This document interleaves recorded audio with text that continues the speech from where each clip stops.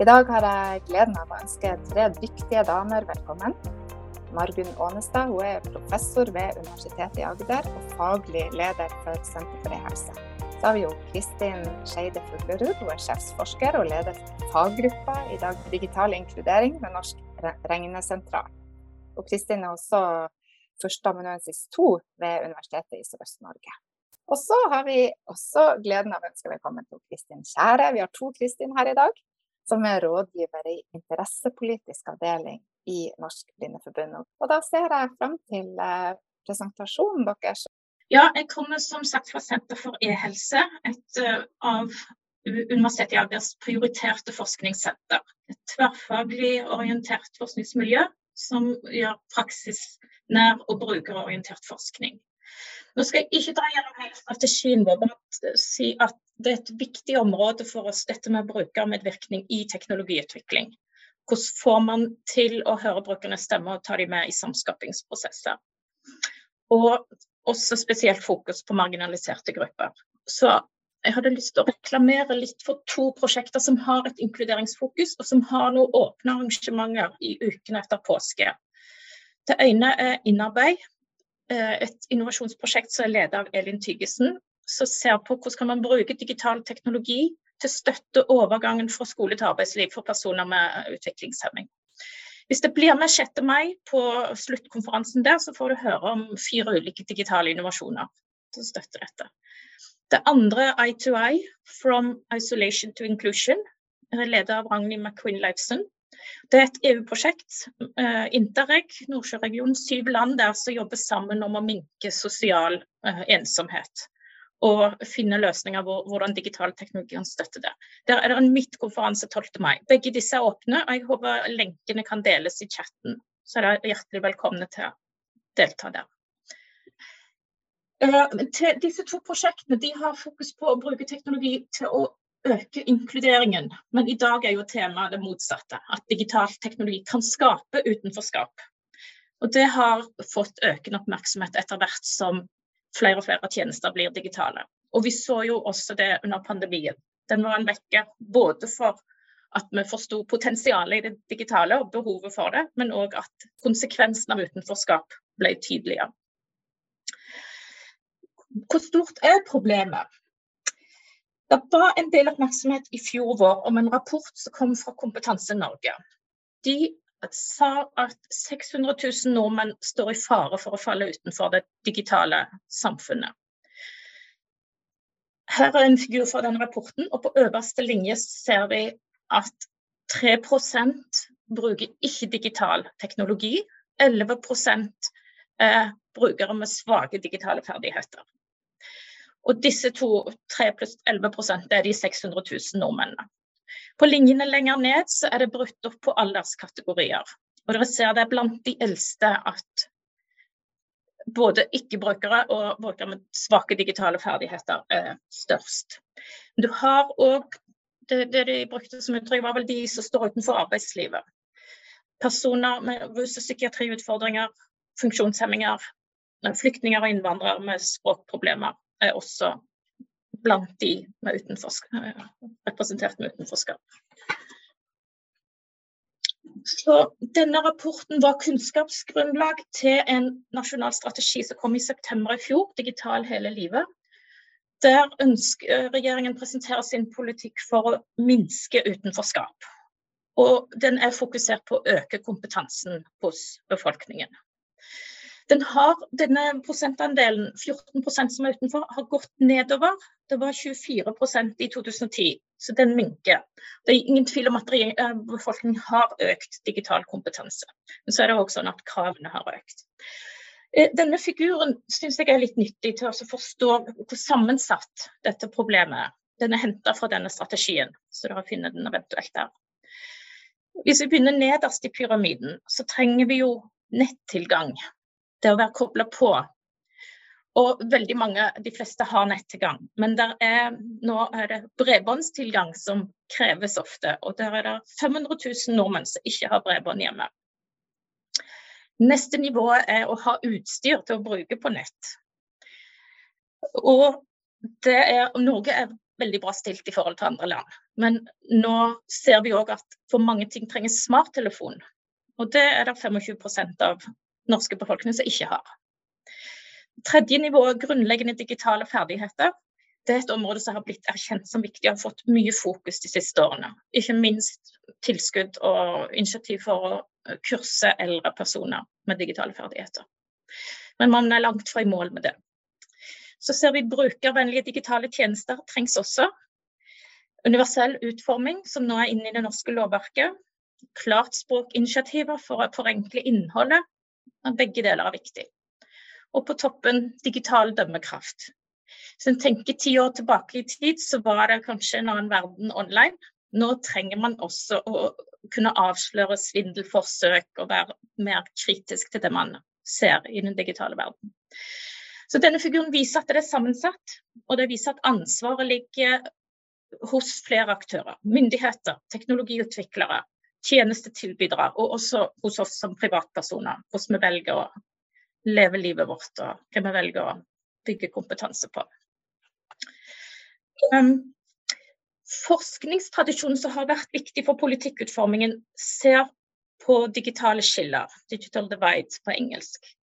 Hvordan denne ulikheten i tilgang og bruk fordelt, og hva årsakene til ulikheter? Det noen problemer med begrepet digitale skiller, og i dag så snakker man nok mer om digitale ulikheter, og ser sammenhengen mellom sosiale ulikheter og om de reproduseres digitalt. Det gjør de dessverre ofte.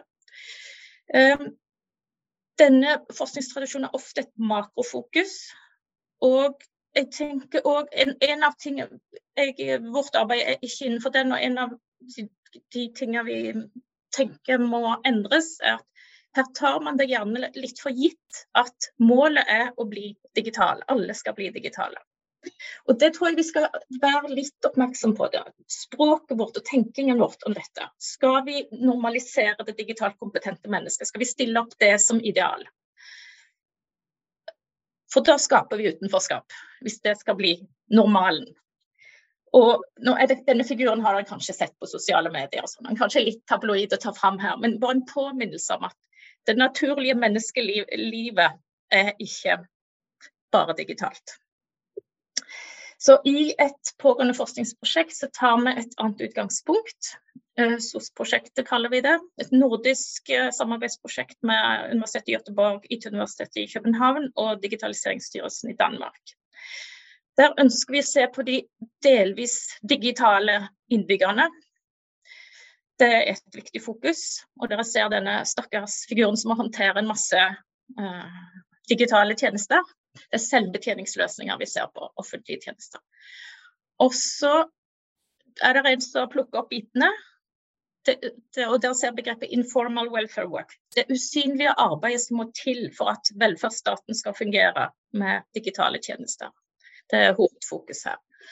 Og vi ønsker å gå ut og gjøre empiriske studier av brukere som strever, og se på hvilke situasjoner det de strever i, hvilke barrierer møter de, og hvilke ressurser har de til å håndtere det, og disse hjelperne hvis de tilgjengelige. Så Barbara fra IT-universitetet i København ser på sosiale tjenester og jobbsøkere konkret. Og i Danmark har de noe som heter borgerservice for bibliotekene. Så den type formell hjelperrolle finnes. Michaela ser på skole-hjem-samarbeidet og på foreldre-lærer-samarbeid omkring digitale plattformer som ikke alle foreldre mestrer. Og hva skjer da? Hva rolle tar lærerne da? Catherine hos oss ser på digitale helsetjenester, og spesielt på flyktninger og innvandrere, og deres bruk av digitale helsetjenester. De på en måte underveis, og vi har ikke resultatene ennå. Men en ting med det prosjektet som blir viktig for oss, å få belyst rollen til de hjelperne. Og denne rapporten finnes online, Nels Edwin har gjort den, om denne hjelperrollen. Det som i dag litt usynlig og litt uformelt, ønsker vi å løfte fram, belyse hvem de, hva ligger det i å ha denne rollen, arbeidsbyrde, kostnad og risiko. For det jo problematisk, både at man får innsyn i mer enn man kanskje ønsker, og det å agere på andres vegne i sin netthandel eller offentlige tjenester, Det noe problematisk ved det. Noen hjelpere går så langt at de blander inn egen økonomi, til at man får støtte inn på egen bankkonto, gjøre uttak og gi kontanter til de som ikke klarer å håndtere bank-ID og kort. Og man gjør seg sårbar da for anklager om tyveri og svindel, og der skjer jo tyveri og svindel. Så det problematisk at dette så lite sett og erkjent og støttet. Så det ønsker vi å se. Kan man designe grensesnitt, løsninger og roller for å støtte det bedre? Kan man dokumentere hjelpen? Kan man få opplæring og kompetanseheving av disse usynlige hjelperne? Og dette bare 2 klipp fra sosiale medier, fra NSC, tror jeg, hvor man bruker begreper, eller man etterspør digital verge, digitale hjemmehjelpere, og folk ønsker også å kunne bruke styrt personlig assistent til den type oppgaver. Det det ikke lagt til rette for i dag, men det et av de konkrete områdene vi foreslår å jobbe med i prosjektet. Så det en komponent i å gjøre tjenestene mer tilgjengelig. Og så skal Kristine Kristins vite om andre måter å gjøre det på. Så da sier jeg takk for oppmerksomheten. Da fortsetter vi. Mitt navn Kristin Fuglerud. Jeg da faglig leder ved digital inkludering ved Norsk Greinsentral og førsteamanuensis 2 ved Senter for helseteknologi ved Universitetet i Sørøst-Norge. Jeg heter Kristin Kjære, og jeg rådgiver på interessepolitisk avdeling i Blindeforbundet, og vi har gleden av å ha et utstrakt samarbeid med Norsk Greinsentral i forskjellige prosjekter som støttes av Helsedirektoratet og Bufdir blant annet. Og vi skal snakke om digitale helsetjenester for alle i lys av noen prosjekter som vi har hatt som handler om digital inkludering av synshemmede. Og jeg vil si at mange av disse erfaringene tror jeg nok overførbare til mange andre grupper også. Men aller først tenkte jeg å si litt om vanlige barrierer i e-helseløsninger, både nettløsninger, apper og andre løsninger. Og vi har sett at empiriske studier viser manglende fokus på brukskvalitet, og kanskje spesielt på digital inkludering eller på tilgjengelighet og universell utforming. Og det kan gi seg utslag for eksempel i at det vanskelig eller umulig å oppfatte det som står i løsningen, altså informasjonen. Det kan være vanskelig eller umulig å betjene løsningen, for eksempel bla fra side til side eller finne fram i menyer. Det kan være vanskelig språk, ukjente ikoner, og spesielt for de som da som avhengig av hjelpeteknologi for å kunne bruke vanlige løsninger, så kan det være mangel på kompatibilitet. Og alle disse tingene lovpålagt egentlig, for at det inngår i forskrift om universell utforming av IKT. Så når det mangler disse tingene, så følger det ikke forskriften. Og generelt så pekes det på at disse løsningene kan være tungvinte, frustrerende, komplekse, utfordrende og tidkrevende. Og det kan vel mange ha kjent igjen nå og da. Men i tillegg til det så det en barriere hvis du ikke har nok digitale ferdigheter. Og for den eldre generasjonen så har de jo ikke vokst opp med dette, og hvis du ikke da har for eksempel lært det gjennom et arbeidsliv, så det vanskelig å henge med. Og det kan være også manglende støtte etter opplæring. Ting endrer seg fort, det kommer oppdateringer, nye funksjonaliteter og så videre, så mange trenger støtte i etterkant av opplæring også. Noe av utgangspunktet for de prosjektene vi refererer til i denne presentasjonen var at det kom en studie som viste at synshemmede vesentlig mer ensomme enn resten av befolkningen. 50% av synshemmede var ensomme, fant man, og det var over alle grupper da, alle aldersgrupper. Og vi vet jo at ensomhet knyttet til livskvalitet og helse, og en måte å motvirke det på kan være da å forbedre muligheten for sosial deltakelse, tilgang til informasjon, det har vi sett i pandemien, og kommunikasjon da. En annen studie viser at det å oppleve mestring faktisk en faktor for å motvirke ensomhet, og teknologi kan gi mange muligheter for å oppleve mestring. Og kanskje særlig for de som for eksempel har mistet fysiske eller sensoriske funksjoner. Bakgrunnen for dagens webinar jo at flere og flere helsetjenester ytes ved bruk av digital teknologi, både ved sykehuset og ved kommunene. Og noen ganger så trenger vi å rykke tilbake til start og stille spørsmål vi nesten har glemt å stille. Og det kan være fordi svaret så opplagt, eller at spørsmålet så fremmed. Og for oss i Blindeforbundet så kom spørsmålet, kan synshemmede bruke smart teknologi? Opp som et sånt spørsmål. Det var en film med en ung gutt som trengte krisehjelp for å knyte slipset sitt fint til 17. mai. Og i chatten for den filmvisningen så ble det krydret med spørsmål som vi i Blindeforbundet har tatt for gitt. Men hvordan klarte den blinde å lese tekstmeldingen? Hvordan klarte den blinde mannen å lese meldingen? Hvordan kunne han se meldingen når han blind? Litt rart at den blinde naboen kunne lese SMS fra gutten og kunne svare på det. Flere sånne spørsmål kom nedover i chatten. Jeg seende, og jeg bruker smarttelefonen med å se på skjermen og trykke på skjermen.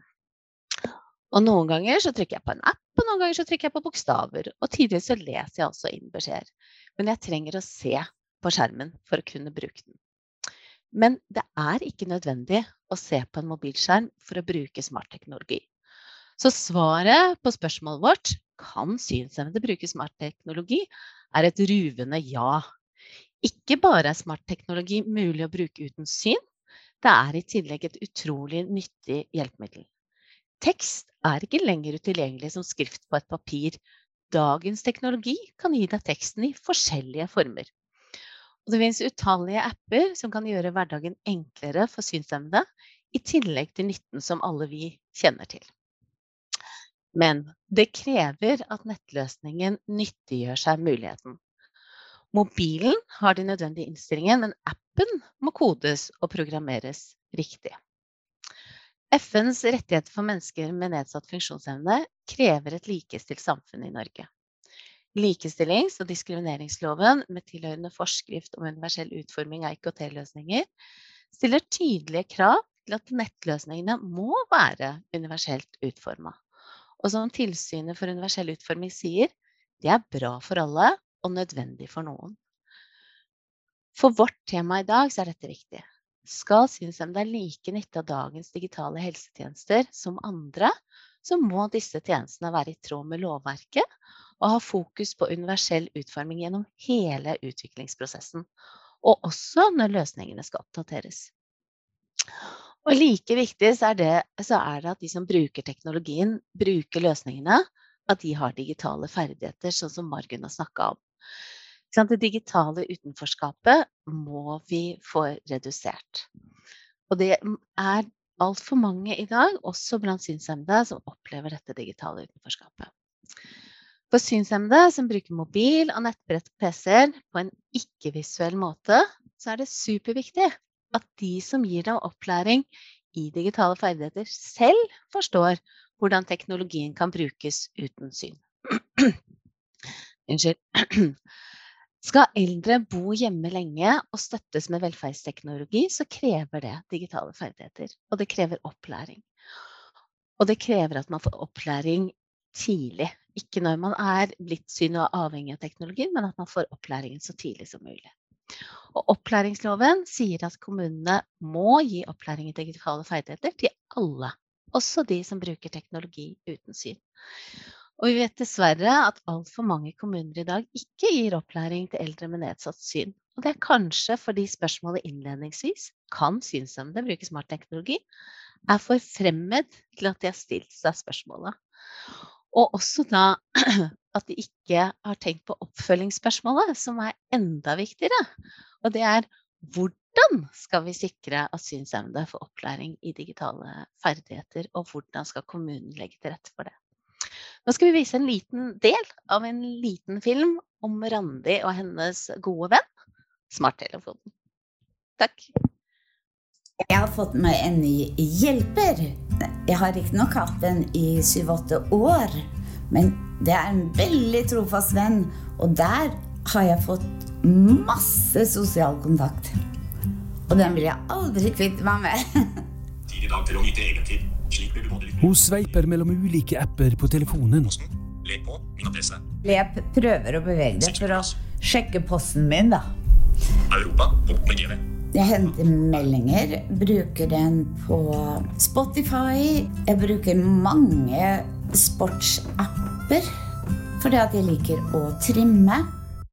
Ja, så det var bare en liten sånn innsyn i hvordan synshemmede kan bruke smart teknologi.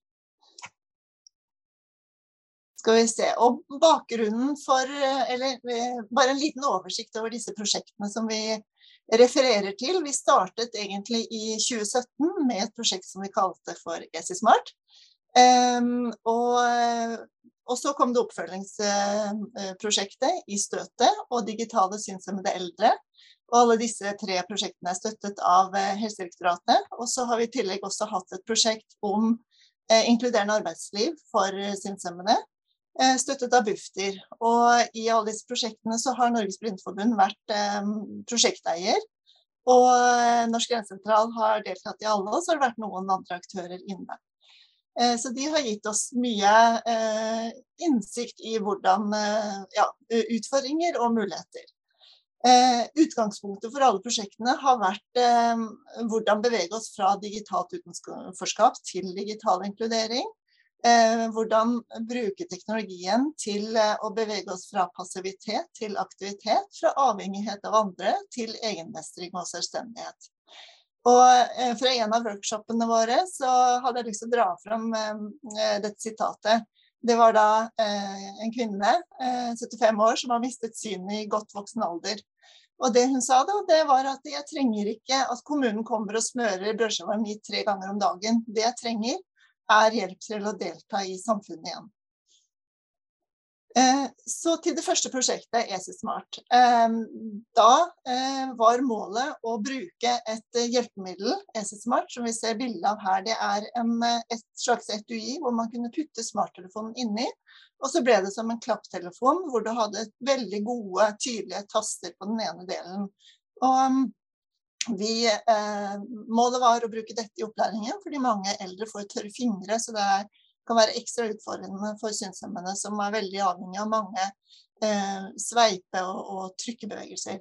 Vi hadde 5 dagers kurs, involvering av pårørende, og en 2 måneders supporttjeneste som både deltakerne og de eldre og pårørende kunne bruke, og et oppfølgingskurs på en dag. Jeg hadde intervjuet med alle deltakerne og pårørende, både før og etter, og det vi fant da, det var at det er veldig krevende for de pårørende å lære seg å bruke teknologi på en annen måte enn det de selv gjør.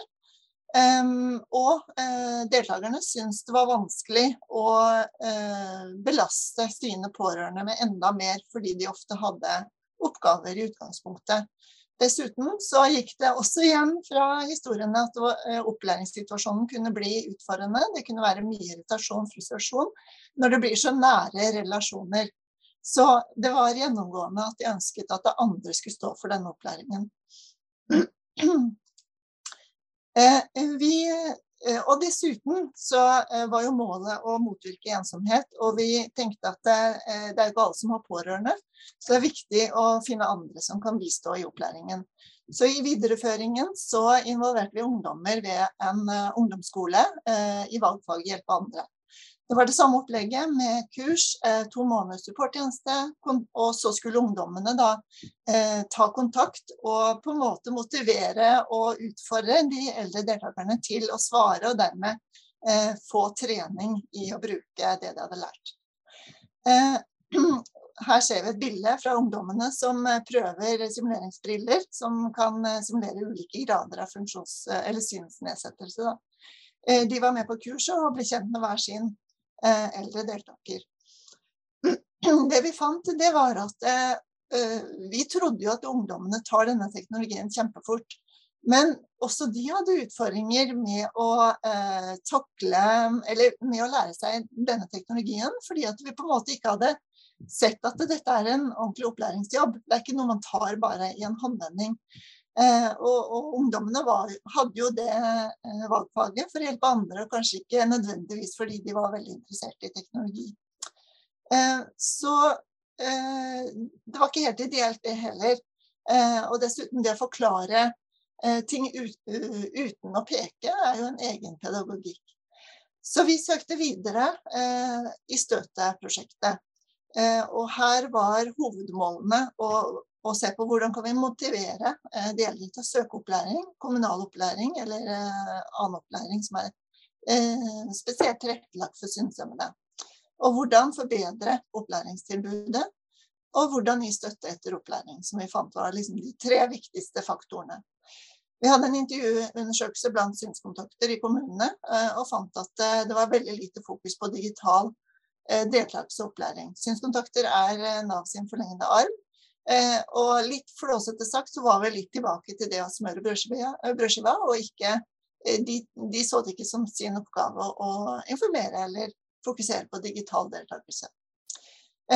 Vi hadde dialogmøter med voksenopplæringen i kommuner, veldig varierende, ofte mangelfullt tilbud i kommunene, og til og med noen som ikke ønsket å informere om et ikke-eksisterende tilbud. Og så prøvde vi ut en sentral telefontjeneste da, basert på erfaringene om at det å kunne spørre om ting etter hvert veldig viktig, så man ikke stopper opp og ikke får brukt det man har lært. Så det veldig viktig å oppklare ting underveis. Det var mange som brukte den tjenesten, men vi har funnet det vanskelig å finne midler til å videreføre en sånn tjeneste utenfor prosjektet. Vi hadde så intervjuer og workshops med synshemmede eldre for å synliggjøre utfordringer og behov og nytte ved digitale ferdigheter. Og det vi vil understreke da når vi forsøker å samhandle med kommuner og så videre, det jo at universell utforming og digitale ferdigheter en viktig forutsetning for bærekraftige digitale helsetjenester. Det ofte de som trenger helsetjenester oftest og mest, som også trenger universell utforming, altså som har funksjonsnedsettelser og andre kroniske utfordringer. Derfor det behov for bevisstgjøring da, om universell utforming, både blant de som tjenesteeiere, som ansvarlige for at det universelt utformet, og leverandører, som kanskje sier at de leverer universell utforming uten egentlig å gjøre det. Så det jo utvikling av digitale ferdigheter så tidlig som mulig, sånn at man faktisk kan dette når man trenger å få helsetjenester, digitale helsetjenester og velferdsteknologi. Og motivasjon for den enkelte som var inne på, det jo individuelt, men pandemien har jo virkelig vist og kanskje gitt en økt motivasjon egentlig for muligheten til digitale helsetjenester. Så helsepersonell sentrale her i å opplyse om mulighetene til de personene med funksjonsnedsettelser. Og de kan jo informere om tjenestene man har på Helse Norge nå, og hvilke egenmestringsapper og så videre som finnes der, for eksempel, og ellers. Så jeg hadde et intervju ganske tidlig i prosjektet med en blind dame på 80 år, som nylig hadde fått seg smarttelefon. Motivasjonen hennes, det var nyheten om en universelt utformet app. Hun hadde en veldig uregjerlig diabetes, og hun hadde behov for hjelp til å få lese opp blodsukkerverdier mange ganger i døgnet, og måtte vekke ektemannen om natten og så videre. Og da jeg snakket med henne, så hadde hun brukt denne løsningen, ikke så veldig lenge, et par måneder tror jeg. Hun kunne gå på kafébesøk alene, hun kunne ha fullstendig kontroll på blodsukkeret. Hun sa at hun følte seg mye tryggere også om natten, og hun sa at både hun og mannen hadde fått seg et helt nytt liv, faktisk. Så i dette prosjektet i Støtet så har vi utviklet personhistorier basert på tjenestedesignmetodikken personas og kundereiser. Selvfølgelig tilpasset deltakere uten syn, da, så ikke noen gule lapper og plansjer på veggen. Og vi har da, her eksempler på 2 av historiene, det Liv. 10% synsrest, hun kommer da ut av passivitet og ensomhet gjennom opplæring i bruk av smarttelefon. Og så har du Edith, som basert på historien om hun som brukte diabetesappen og også workshops med synshemmede. Så i det videre arbeidet så ønsker vi å utforske bruken av disse personhistoriene, for vi tror at de historiene kan gi en vekker og forklare veldig mye av både utfordringene og mulighetene.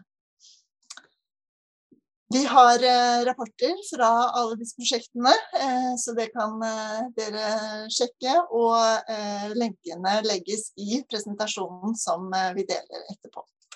Så det var det vi hadde. Takk for oppmerksomheten. Men da til slutt tenkte jeg å høre om dere har noe, hva er liksom det viktigste budskapet vi skal ta med oss videre i arbeidet i helsetjenesten og andre områder vi jobber med personer med ulike funksjoner. Hva tenker dere rundt det?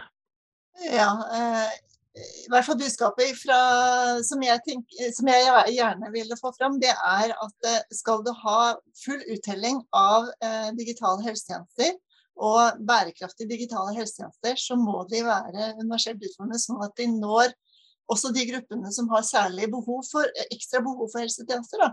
Det jo da man får full uttelling av investeringen i disse tjenestene. Og at universell utforming ikke nok.